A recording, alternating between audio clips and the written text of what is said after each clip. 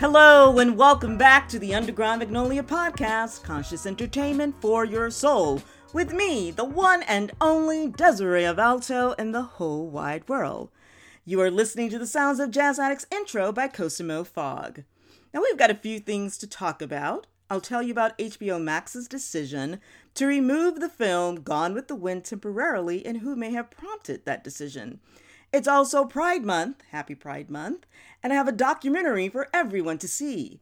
Finally, hear about my meeting with the mother of civil rights, Rosa Parks, and my passing for white dad's own defiance. Or was it? Now, while many are clamoring for content about African Americans since the recent police brutality, social injustice protests, some may be running from films like Gone with the Wind. HBO Max, which is HBO's latest streaming platform, recently announced they will temporarily remove the much-lauded Oscar-winning film from its vault. An HBO Max spokesperson told Variety, the Hollywood trade mag, that, quote, Gone with the Wind is a product of its time and depicts some of the ethnic and racial prejudices that have unfortunately been commonplace in American society. These racist depictions were wrong then and are wrong today, and we felt that to keep this title up without an explanation and a denouncement of those depictions would be irresponsible. Now, in a Los Angeles Times op-ed released a couple of days before HBO Max's announcement, John Ridley, who won the Academy Award for Best Adapted Screenplay for 12 Years a Slave, that wonderful film, also had a few things to say about HBO Max's Gone with the Wind. Ridley, who is African American and a director and novelist, lamented about his conflicted feelings of seeing the 1939 film. He said, in part, it is a film that glorifies the antebellum South. It is a film that, when it is not ignoring the horrors of slavery, pauses only to perpetuate some of the most painful stereotypes of people of color. Now, according to the Los Angeles Times, Gone with the Wind was temporarily removed from HBO Max after Ridley's op-ed was published. Sounds like that maybe he was the reason it was removed. Now, I'm a bit conflicted about Gone with the Wind and other films that perpetuate Black stereotypes being temporarily moved, removed, or otherwise. Film is a reflection of society, and unfortunately, the portrayals of African Americans as happy slaves and kowtowing to white people are what many believe to be true. And Gone with the Wind has been hailed as one of the greatest films ever made. By a certain group of people, I might add. But anyway, yes, the film is problematic, and I say see it. And I know that what you are watching is perception, not reality, and that we as Black people, as always, need to continue to counter these images by reaching for more content that reflects reality. Like 12 Years a Slave. I'm not going to tell you what it's about if you haven't seen it. So see it, see films, and read books. Do your research about slavery. Also do your research on not just civil rights leaders you know, but the unsung ones. And do your research on how Black farmers, educators, scientists, lawyers, doctors, publishers, and again, unsung regular folk who tried to shape a better nation for Black people and who succeeded in many ways. After this short music break, I'll be right back with a little something something about Pride Month.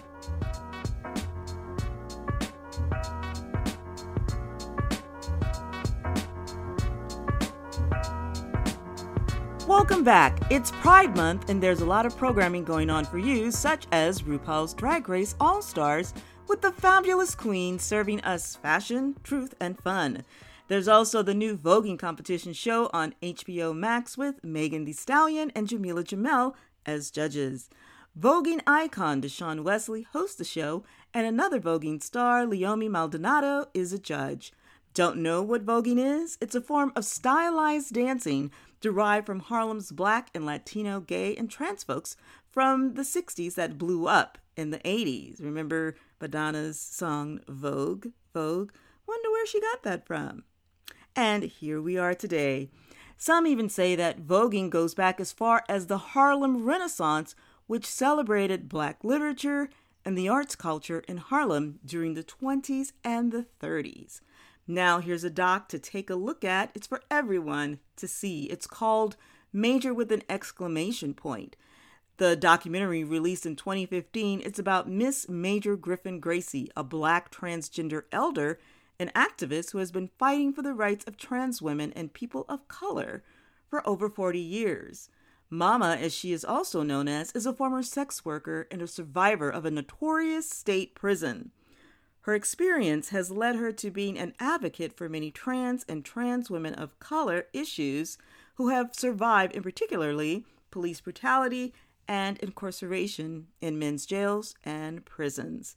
To find out more about Major, please go to missmajorfilm.com. That's missmajorfilm.com. Major is included with Amazon Prime, so you do not have to pay for it if you are a member, so check it out.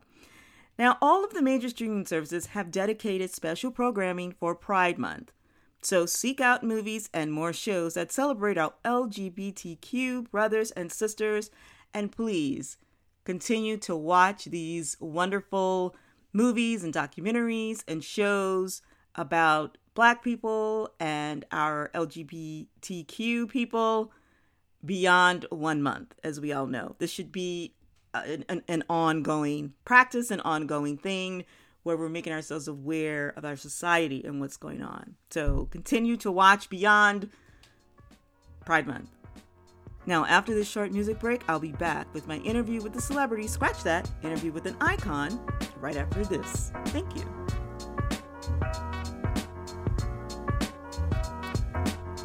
Welcome back to my interview with the celebrity, icon segment. This time, it's Rosa Parks. It was in the mid-1990s in Los Angeles. The civil rights icon was on a book tour for Quiet Strength. I was in the press audience awed by this brave woman. Of course, because of her prominence, one-on-one interviews were not granted, but because I was right up front, right after the official question and answer period ended, I went up to her, shook her hand, and told her how honored I was to meet her. She smiled with that iconic sweet face we have come to love. What a moment. I was so in awe. I just was kind of like, hi, this is Rosa Parks. And I knew that I had to go up and speak to her. A lot of people were standing back and were afraid, but I was like, okay, this is a chance of a lifetime. This will probably be my only chance of meeting this woman ever. So here we go. And I did it. And it was wonderful. Now, in case some of you don't know who Rosa Parks is, let's just quickly do this. In 1955, in Montgomery, Alabama, Rosa Parks' bravery by refusing to give up her seat to a white passenger and to go to the back of the bus was one of the main events that sparked the civil rights movement. Her act of defiance led to a year-long bus boycott that forever changed the nation.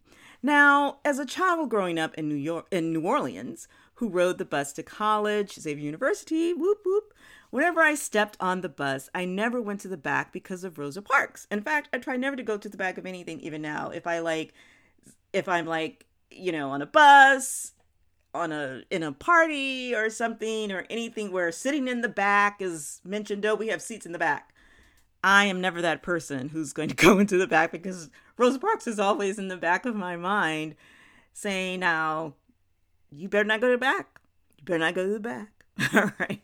Now, my dad, here's a quick story about my dad, who has been married to my mom for over 55 years, of course, in New Orleans, who could pass for white, told me when he rode the bus back in the 50s, he would not try to sit in the front of the bus. He would go straight to the back.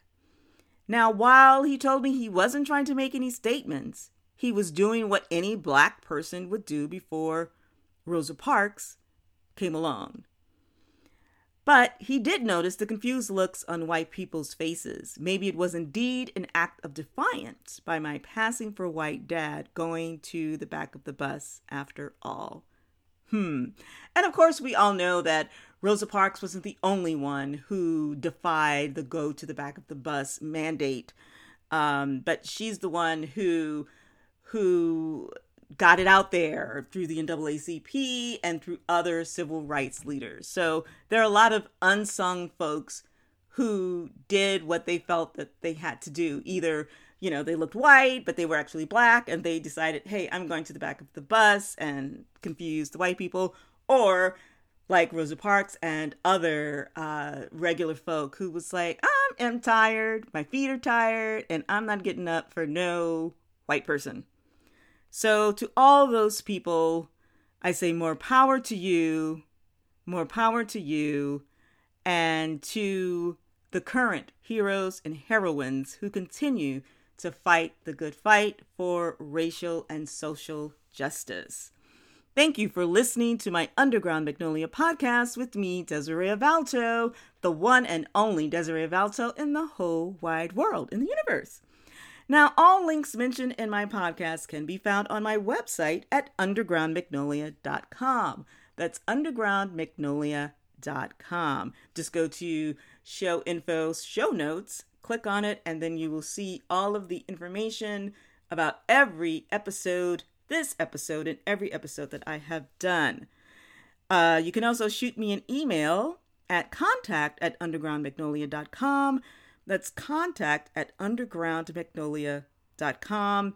If you want to have your music played in my podcast, shoot me an email about that as well. Now, my opening and closing music is Jazz Addicts Intro by Cosimo Fog. Find it at soundcloud.com/Cosimo-Fog. That's soundcloud.com/Cosimo-Fog with 2 G's. Till next time, this is Desiree Avalto for Underground Magnolia Podcast. Thank you.